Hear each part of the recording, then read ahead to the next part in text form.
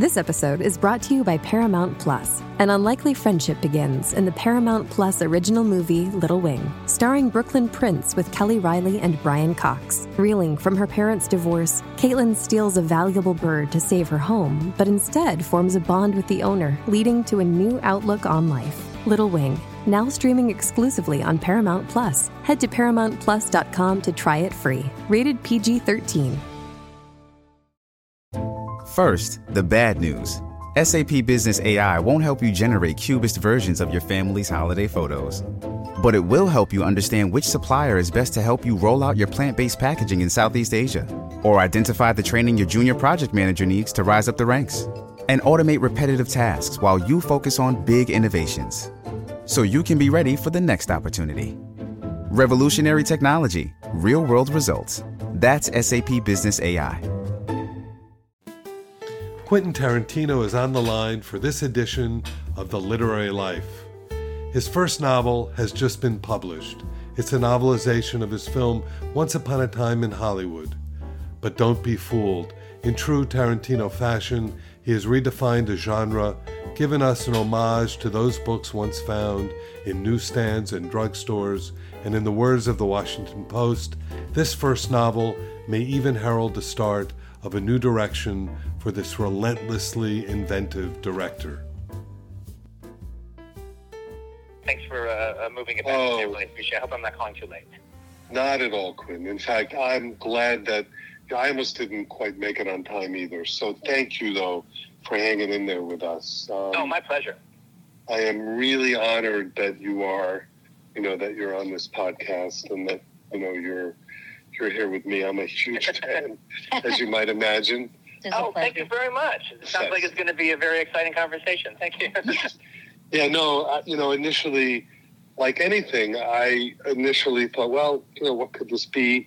I loved everything you did with it. I love the ads. I love the old ads. Well, that was so important. We're like, okay, look, the books of 1978 all had 4 pages of ads. We got to do that.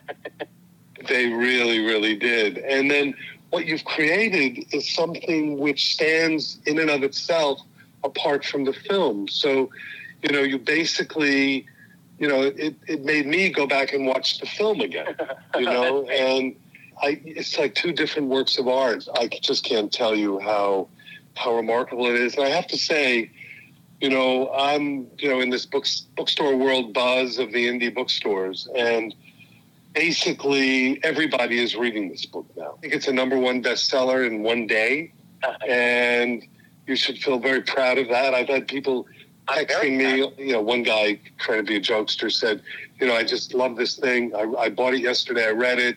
It would make a great film. That's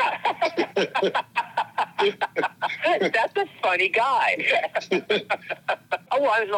That's actually kind of exciting. You run a bookstore, and you can feel that there's excitement for that book, and people have been asking about it. That's really cool.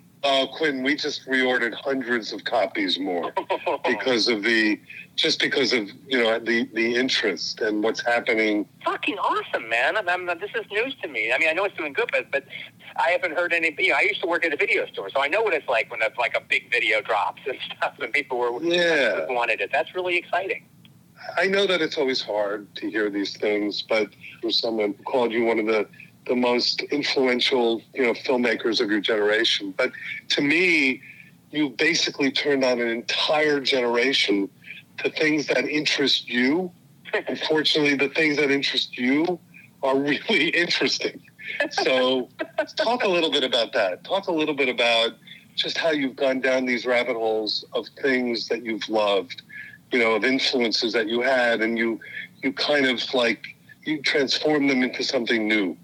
Well, it's funny because, you can definitely make the case I'm doing that with the movie novelization to some degree, where I've taken these different, in the movie world, I've taken these different genres and subgenres that oftentimes, weren't treated with that much respect from the first string critics of the big newspapers, whether it be Hong Kong kung fu movies or just all the different weird little subgenres, a bunch of men on a mission movies, spaghetti westerns, that kind of stuff. But I always loved him, and or blaxploitation movies. I always loved those, and I wanted to do my versions of them. But I really wanted to do my versions of them, where I took what I considered the pleasures of those genres, because I didn't want to do an art film meditation on a blaxploitation movie. I wanted to deliver the goods. For people who like blaxploitation movies, I hope you'll like Jackie Brown. And I want to take the flavor of it and the joys that I find inherent in the genre, but then I want to add my spin and hopefully, elevate it a little bit. Now, some of those movies that exist don't need elevation; they're actually good on their own. But I'm trying to aim for a slightly higher and definitely slightly more idiosyncratic view of the given genre without losing the pleasures inherent in there. And I think you've succeeded, and you're right that you've succeeded in the movie tie-in. I predict that in about 2 or 3 years, we're going to have about 1,000 movie tie-ins that people are going to try. But I don't think anyone can really quite succeed like this. I mean, the reviews have been... Thank you very much. The reviews have been spectacular. I mean, New York Times, Washington Post. I was surprised by that. I thought they were going to be really snotty to me and everything. So it was like when I read that first New York Times review, I go, this almost sounds like a rave. And the editor goes, no, it's a rave. It is a rave. I mean, Dwight Gardner pulled out all the stops when he says, if it were written better, it'd be written worse. Yeah, right. which I loved. Yes, it's a mass market paperback that reeks of mass market paperbacks. I love that. I mean, it's exactly what you were shooting for. What led me to it was the fact that, look, you were saying that, like, as a bookseller, you never really took a movie novelization seriously, but me growing up in the 70s, being a little boy and becoming a teenager and a young man at the end of the 70s, movie novelizations were probably like the first adult books I ever read. Wow. Maybe like, my mom or one of my mom's roommates, had some like cop book or something, that they were reading, and then I picked it up off of the coffee table and started reading it myself. But when it came to actually me going to like a 7-Eleven and going through the spinner rack of the paperback, it was like novelizations that I first started reading, and they were my first adult books, and I read a lot of them. I read novelizations for movies I never ended up seeing. So they were really fresh for you at that time. Yeah, they were they were really interesting. And then as time went on, I really realized that there was like a vast difference in them. I mean, yes, there were the ones that were like probably 5 or 6 day jobs where they just basically took the screenplay and then broke it down into prose form. Those definitely existed. But there was also some like really terrific novelists that really the only really lucrative gigs they could get were novelizations, and they really poured their heart and soul into some of them, and almost invariably all of their novelizations were better than the movies that that they were based on. And then there's also a shitload of novelizations that were done by the original screenwriter. My favorite author of novelizations is this fellow named John Minahan.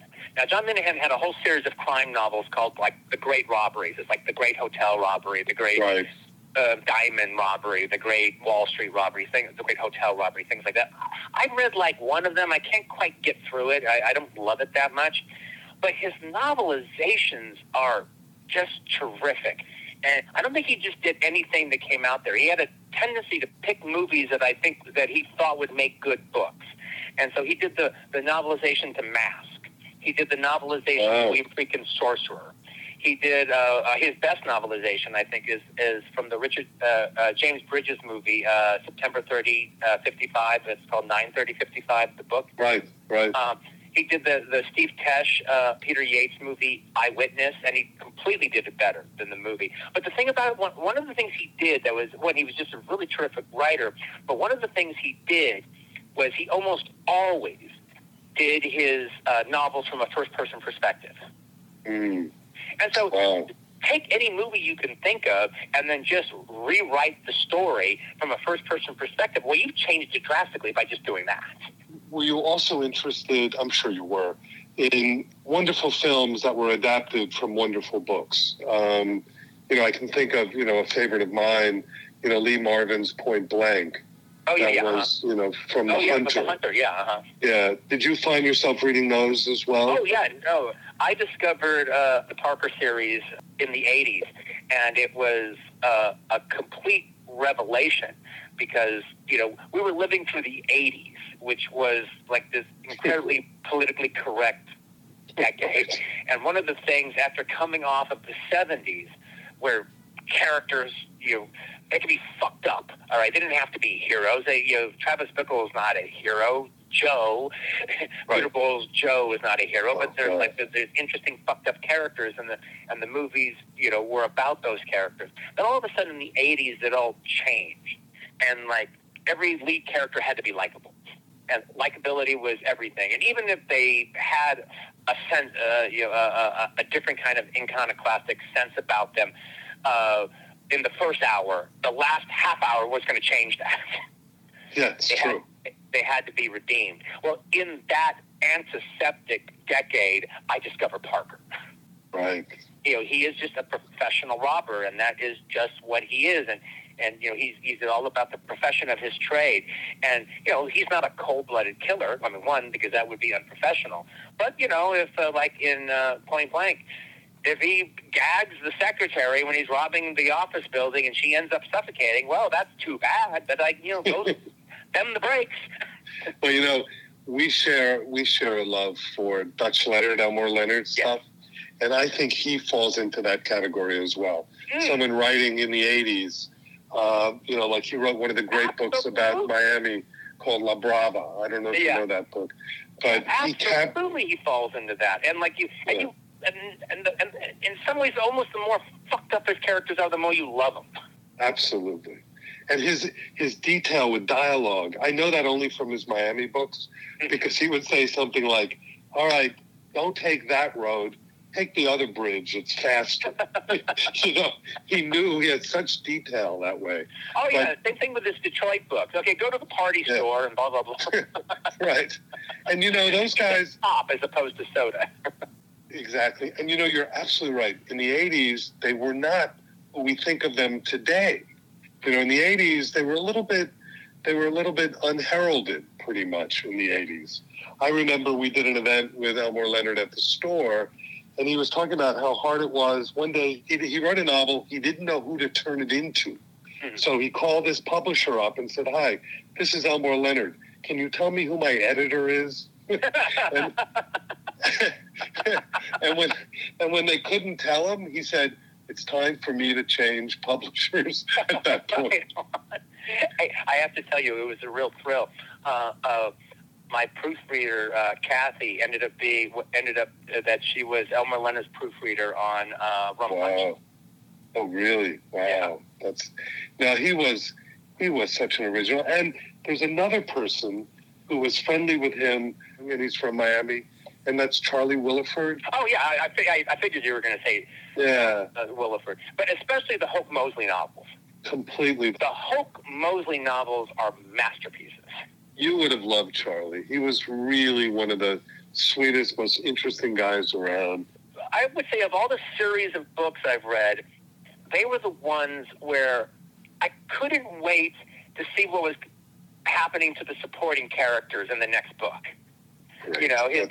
His Latina partner, what was going on with her? What was going on with his two teenage daughters? I was always really curious about the supporting characters, and they've always usually had big leaps in their life by the time he picked up the next book. Right. But let's talk about you as a reader. I mean, everyone knows you as a filmmaker. I remember as a kid, I couldn't get enough of, The Red Balloon, Curious George, and then I went into the Hardy Boys. Books always meant something to me.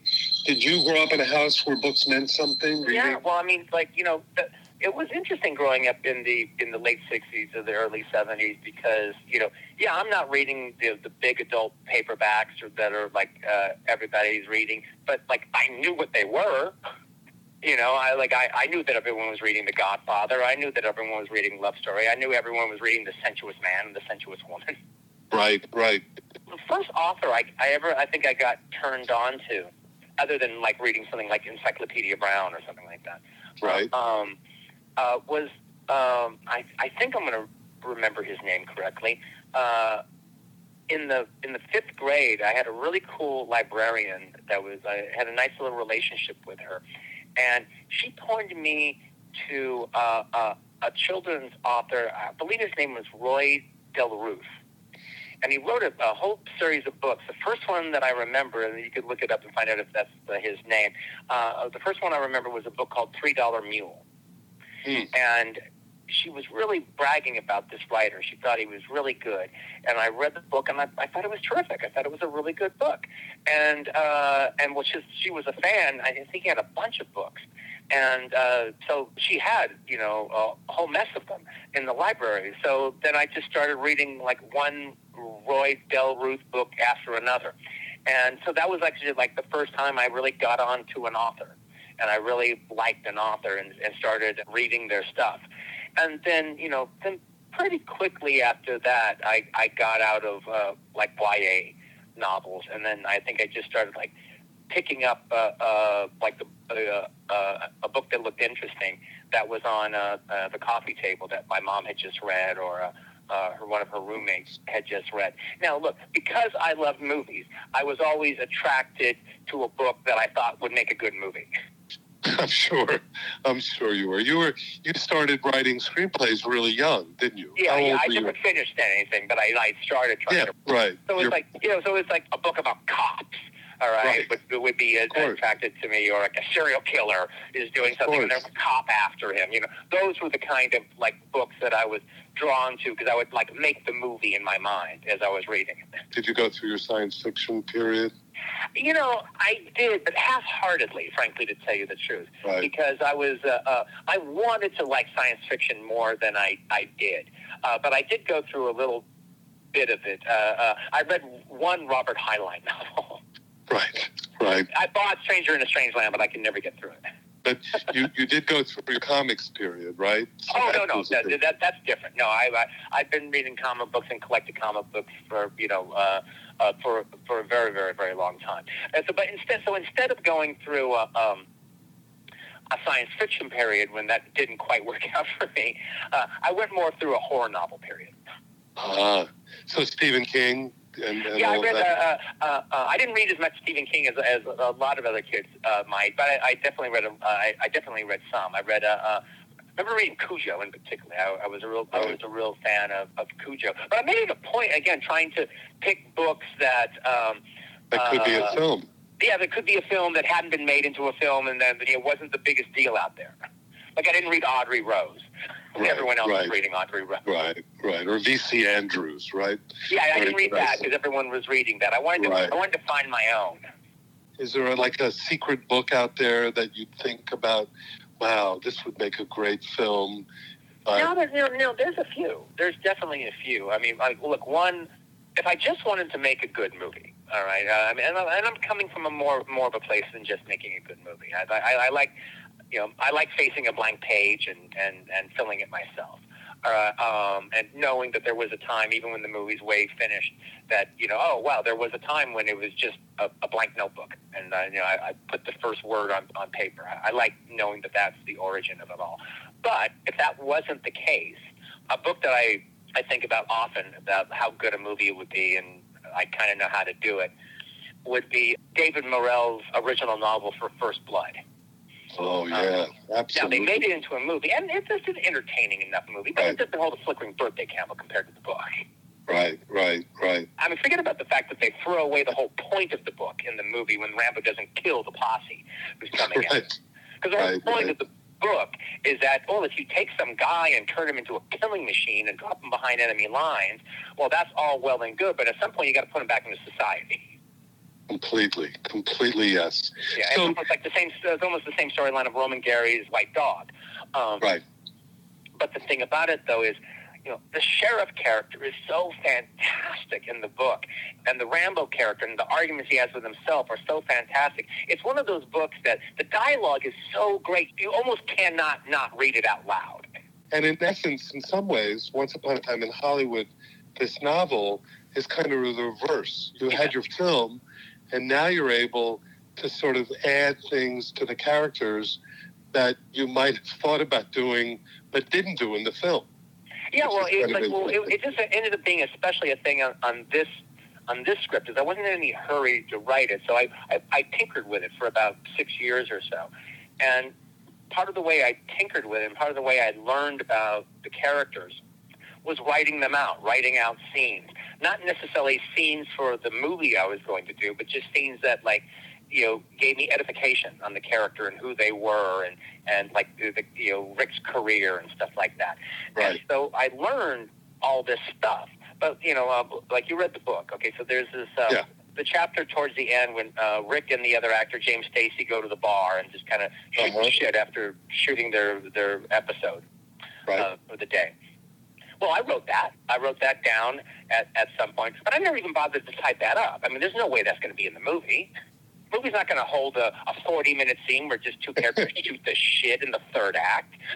And the other thing you were able to do in the book, which I appreciated, was you were able to play with genres. You gave big chunks of different, stylistic things that you probably couldn't do in the film that you were able to do in the book as well. Yeah, I wanted to do that in the movie, but it didn't survive. It ended up getting cut out. I wouldn't mind. I wouldn't mind if it was 6 or 7 hours to watch it. It would have been fun. I had a lot of fun, writing the couple of Lancer chapters where it just becomes like an Elmer Leonard Western or a Louis L'Amour Western. Right. As a matter of fact, when I was meeting different editors about who to publish the book, I asked one of the editors, I go, well, what did you think of the Lancer chapters? And she goes, oh, I like them. She goes, arguably, they're the best written chapters in the book because you're not trying to sound like you. You're right. I'm not trying to sound like me. I'm trying to sound like Max Brand. That's really funny. You've hit it out of the ballpark with this. So does this whet your appetite? I know that, I don't know how the media picks up on these things, but there's that thing going around that you're going to do only one more film. And that, who really knows, right? None of us really know what the future is. But do you think you might do some more fiction? Is that something? I absolutely intend to. I mean, I definitely got another book coming out. I'm writing a book on a cinema book, a nonfiction book of essays and kind of reviews of films of the 70s. It's coming out this fall. Yeah, it's I'm not quite done with it yet, but I'm getting that first draft. It's getting down there. Cool. Well, I would love for you to be writing more fiction. It's really, really good. I really appreciate that. I've got 2 chapters of an original story going. I don't think it's very pulpy though, but I got to finish my cinema book before I can get back to it. Yeah, tell me about, you've had so many changes. I mean, the whole world has gone through changes this last year. But you started going through all these changes prior to the pandemic, right? I mean, you got married, you moved to Israel, of all places, right? Yeah, I got married, and we didn't mean to just move to Israel and that's it. My wife is Israeli, so the idea is, we'd spend 3 months or 4 months in Tel Aviv, and then come here and spend 3 to 4 months in Los Angeles. And then I did something that took me somewhere else, we'd go somewhere else. But then my wife got pregnant, she had the baby, and a month later, the pandemic hit. We were kind of stuck in Israel for 9 months. And what was that like for you? I mean, it must have been, in some ways, kind of cool. You were able to write, and you were able to frankly, spend time with your family. Yeah, look, I was planning on being home most of this year anyway because I was I just had a son. Right. Yes, I wanted to be around him, I wanted to, spend that time at the house. And I was finishing up the second half of my novel. So, so it all worked out great for me, It would have been nice to go back and forth a little bit more than we did. But, I mean, how much are you going to go back and forth with a kid during the first year anyway? Yeah, exactly. And Tel Aviv is quite a city, right? It's a great city. It's so exciting. And, it's very similar to Los Angeles. It's just where Los Angeles is huge, Tel Aviv is tiny. Right. It does have its distinct neighborhoods, and you can actually walk to all of them. That's the biggest thing is, I barely feel like we even need to lock the door. It seems so safe compared to America. So will you go back? I mean, you came for the publication, but you'll be going back to Israel at this point? Yeah, well, I'm probably gonna go back in August, and then in September I'll be going to Europe to promote the book because then the hardback will be coming out. But then me and my wife and my son will come back. We'll come out to Los Angeles after that European part is over, and then we'll probably be here for 6 or 7 months. Cool. That's really, really great. And so, what are you reading now? I read a cinema book that I really, really like. I mentioned that that director James Bridges, the guy who did Paper Chase and everything. They did a critical book about his film called The Films of James Bridges that was really, really good. I really, really enjoyed it. Right now, I'm reading one of Michael Crichton's first books when he was writing under the pseudonym John Lang because he was a medical student. And he had these ideas for novels and he wanted to write them, but he didn't want to publish them under his own name because he thought that if his professors in medical school saw that he was writing books, they would think he wasn't serious. He wrote a book called Binary that was actually his first movie he ever made. He made it as a TV movie in the 70s with Ben Gazzara called Pursuit. And I always remembered that movie, and I thought it was cool. And then Hard Crime or whatever that new... Hard Case came out with a new edition of it. And it's a lot of fun. Okay, I have read a book that I really, really liked, and it was another hard case book. It's a book called Nobody's Angel. It's about a Chicago cab driver, and then there's this serial killer out there who's killing cab drivers. And he thinks he's maybe seen the car that might be doing the job. And it's written by a cab driver in Chicago. Wow. And he's not really a professional author. I think it was a big deal that this book got published. He wrote this book and I think maybe another one, and he would just give it out to customers. It's a terrific character study, and you know you're hearing the straight dope from the cab driver. It's just filled with all these anecdotes, and the way Cabrini Green is this place that the cab drivers don't go. It's almost like this negative mecca, right in the middle of the city. Right. Remind me of the title again. What is the title? Nobody's Angel. Nobody's Angel. That's great. We're gonna have to get it and put it right by the counter there. I think that sounds really right next to yours. Quentin Tarantino recommends. No, that sounds fantastic. Do you remember the old Black Lizard books? The old, yeah. The ones that Sonny Mehta from Knopf published. I have a bunch of the old Black Lizard books. I mean, there was a period of time that, I almost picked up any Black Lizard novel that came out just because, this is like the legitimate pulp stuff, man. I discovered Jim Thompson for the first time through Black Lizard, all of that stuff. And what was so interesting is that Sonny Mehta, who was of Knopf, which is one of the most, as you know, elevated publishers around, he just loved all that pulp stuff as well, which as you've done, kind of blurs the whole low and high art. Man. Which I love about your work completely. Oh, thank you.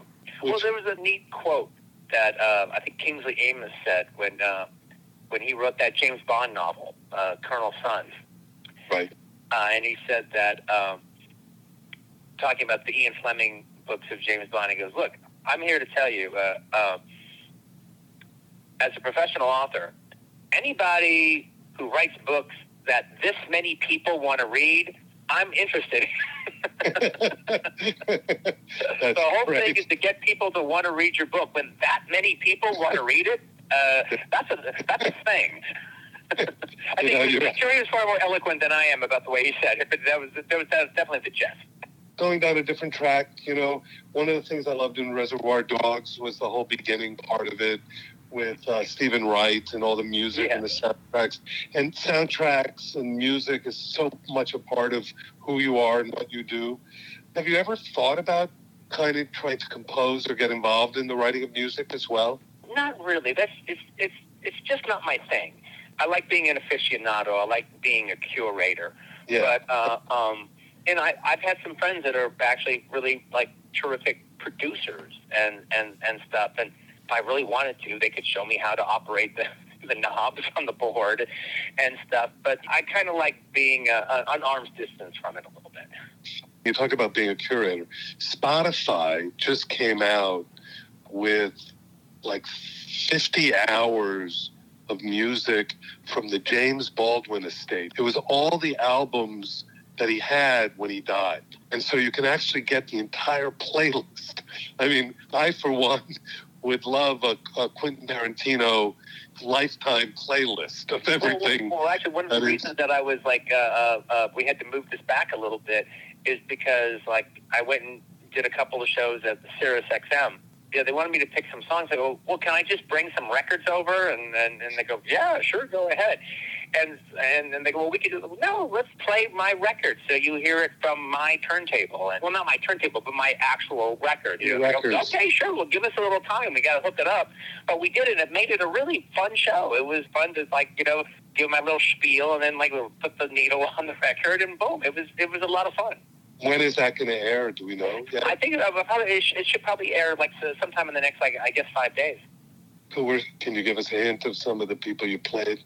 The pretext I used was songs from my soundtrack collection, where there was like a really good song buried on a soundtrack that no one would know unless they, you know, had that soundtrack album.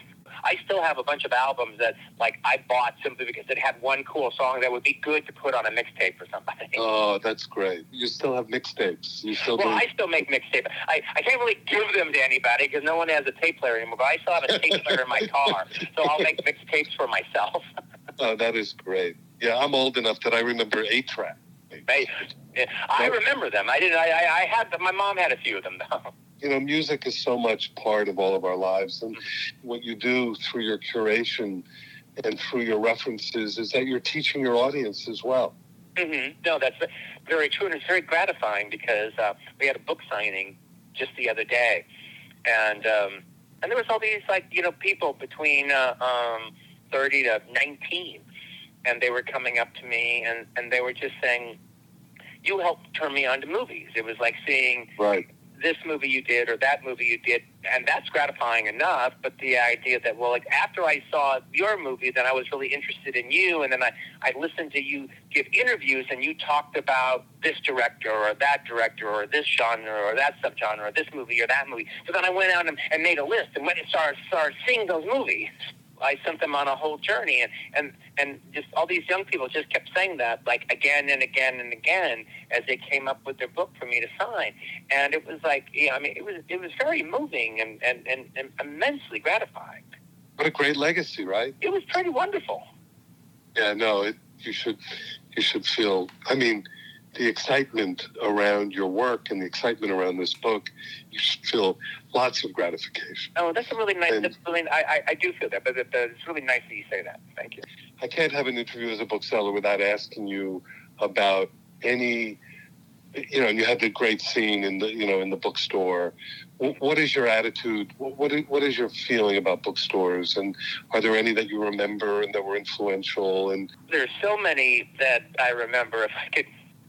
If I had the money then I have now, I'd go back just before they close and buy their stores when they open. Right. Coming from the South Bay area of Los Angeles, around the Hermosa Beach area, there was this really magnificent bookstore called Either Or Books.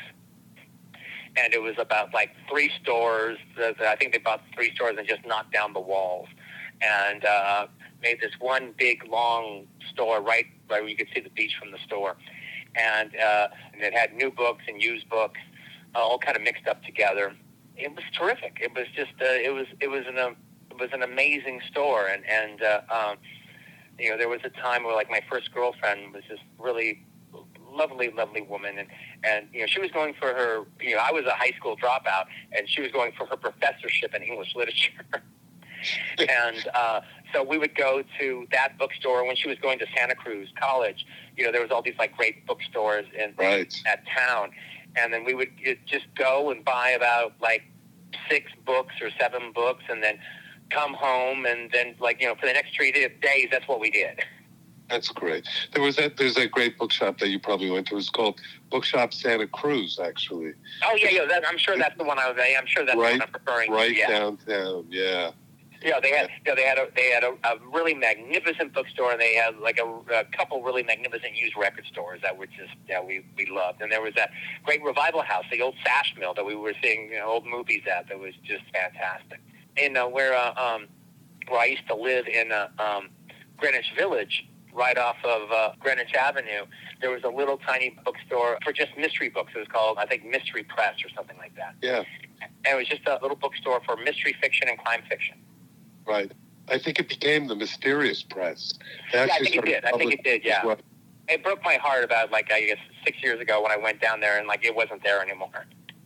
Yeah, I know. We've lost a lot of great indie bookstores. Yeah. But the good news, there are a lot that are kind of making another surge. A lot of younger people are coming in and opening up stores. I was very gratified when I saw the sales list, what they were ordering from HarperCollins as far as the book was concerned, and I expected the number to be big on Amazon or something like that. But I was really gratified when it comes to the independent mom and pop bookstores. It was a nice number there. You were talking about going to used record stores and bookstores. There's something to be said for the analog world. I'm definitely a champion of the analog world. The other thing that you do so well too is that you acknowledge the past. You acknowledge people like Bruce Dern. Yeah. David Carradine, Burt Reynolds. There is an aspect to the book that, maybe a third of the book that I've managed to turn into narrative is just a lot of old stories that those guys told me. Old Hollywood stories that I was able to kind of twist and turn and make it a Rick Dalton story, or just make it a reflection of the industry. But they were literally just great, because these guys are just magnificent raconteurs, and just the old stories about this actor or that actor or this person or that person or this situation or that situation is just, the book is just filled with that. And that's, so I'm really paying them a debt, because without them, the authenticity of the book wouldn't be there. Have you ever been to Miami? Do you ever spend time only once. I only was in Miami once, actually. It was...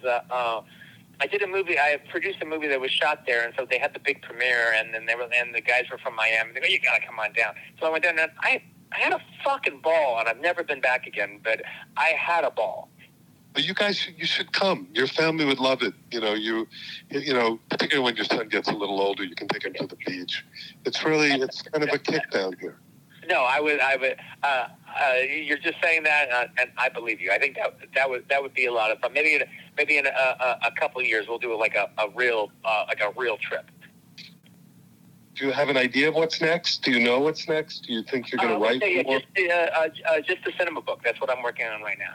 You're doing the cinema book, and there was some talk of a play as well. Yeah, that'll probably be. I've already written it, so that'll probably be what I'll start exploring to do after I finish the cinema book. Yeah. What my book is about. I think the 70s is the greatest decade of American movies ever. And that's me coming of age. To me, that's a movie. Yeah, that's when I first learned movies were. That's what I saw week after week after week. I write about Bullet. I write about Getaway. I write about Love Story. I write about The Outfit. I write about another Donald Westlake movie, Hops and Robbers. I write about that. The Last Picture Show, Mean Streets, The Mac. Some of the Sam Peckinpah stuff? Yeah, Rolling Thunder. The only Peckinpah I write about is The Getaway, but I deal with him big time.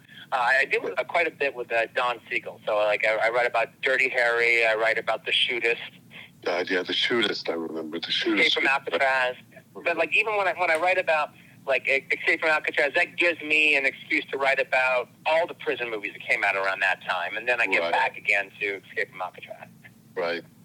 Is there anything you've seen recently that you've loved? Not in that last year. I hardly saw anything in the last year, because I just, refused to pay $20 to stream a movie I don't know. Right. Right. Well, here, let me ask you an off-the-wall question. So in the industry, so much seems to be moving toward television, right? Yeah. Have you ever had any interest in doing a limited series or a series or anything like that? In the past, I could have done something like that. Like when I first came up with Inglourious Basterds, I had this big, grander idea. And if it was an option to do a miniseries, I probably would have done it as a miniseries at that time. Right. You have nothing philosophical against it necessarily. No, not necessarily. No. When I wrote the script for Once Upon a Time in Hollywood, just for fun, because I watched so many of the 50s Western shows to kind of really, I always liked them anyway, but just to indoctrinate myself into that world, I watched so many of them that just for fun, I wrote 5 episodes of Bounty Law. And so it's like they're all like, circa 1958, 59, and they're all about a half hour long, black and white shows. Cool. And I might end up doing all 5 episodes, or like a couple more, and just because they're cool, they're fun. They'd be worth doing. One of the things I was really drawn by watching stuff like Wanted Dead or Alive, or watching Tales of Wells Fargo, or watching The Rifleman, was these half-hour westerns, and the fact that like they pack so much story in that half hour that me who makes everything is like trying to be a big epic. I was so taken with the idea of telling this big impactful story in 22 minutes. Right. Yeah. No, they would. They were always clever. And they were dynamite, man. Yeah. They cut out all the middles of everything. It's just like right to the fucking action and right to the drama and right to the characters. It was half the reason I wrote the thing was for the edification of it all, but the other was just to experiment with that type of storytelling. Oh, I hope it comes to fruition. I hope somebody does it. When I grew up, I had the flip side of that, and they, I had the bonanza side. Yeah. Where there wasn't a whole lot of action always. Right. There was always some scurrilous thing going on, but they were trying to make some kind of ethical point, which was always sort of interesting. It was always on Sunday night, which made sense. Right, yeah. well, the thing that always bugged me about like Bonanza and a lot of those shows of that era is like Hoss would fall in love with some woman, or Little Joe would fall in love with some woman, and they'd end up dying at the end of the episode, and then they never brought them up again. Out of sight, out of mind, right? Yeah, it's like, well, he seemed like he was truly in love with her, and there should be the tragedy that informs the rest of his life, and she's never referred to, she's never brought up again. It's like nothing that ever happens is ever brought up again. Right, that's very funny. That's really true. That is what happened. Man, I so appreciate this, Quentin. Oh, it's my pleasure, man. This was a very fun conversation. It's been great talking to you. You too, Quentin. My very best to you.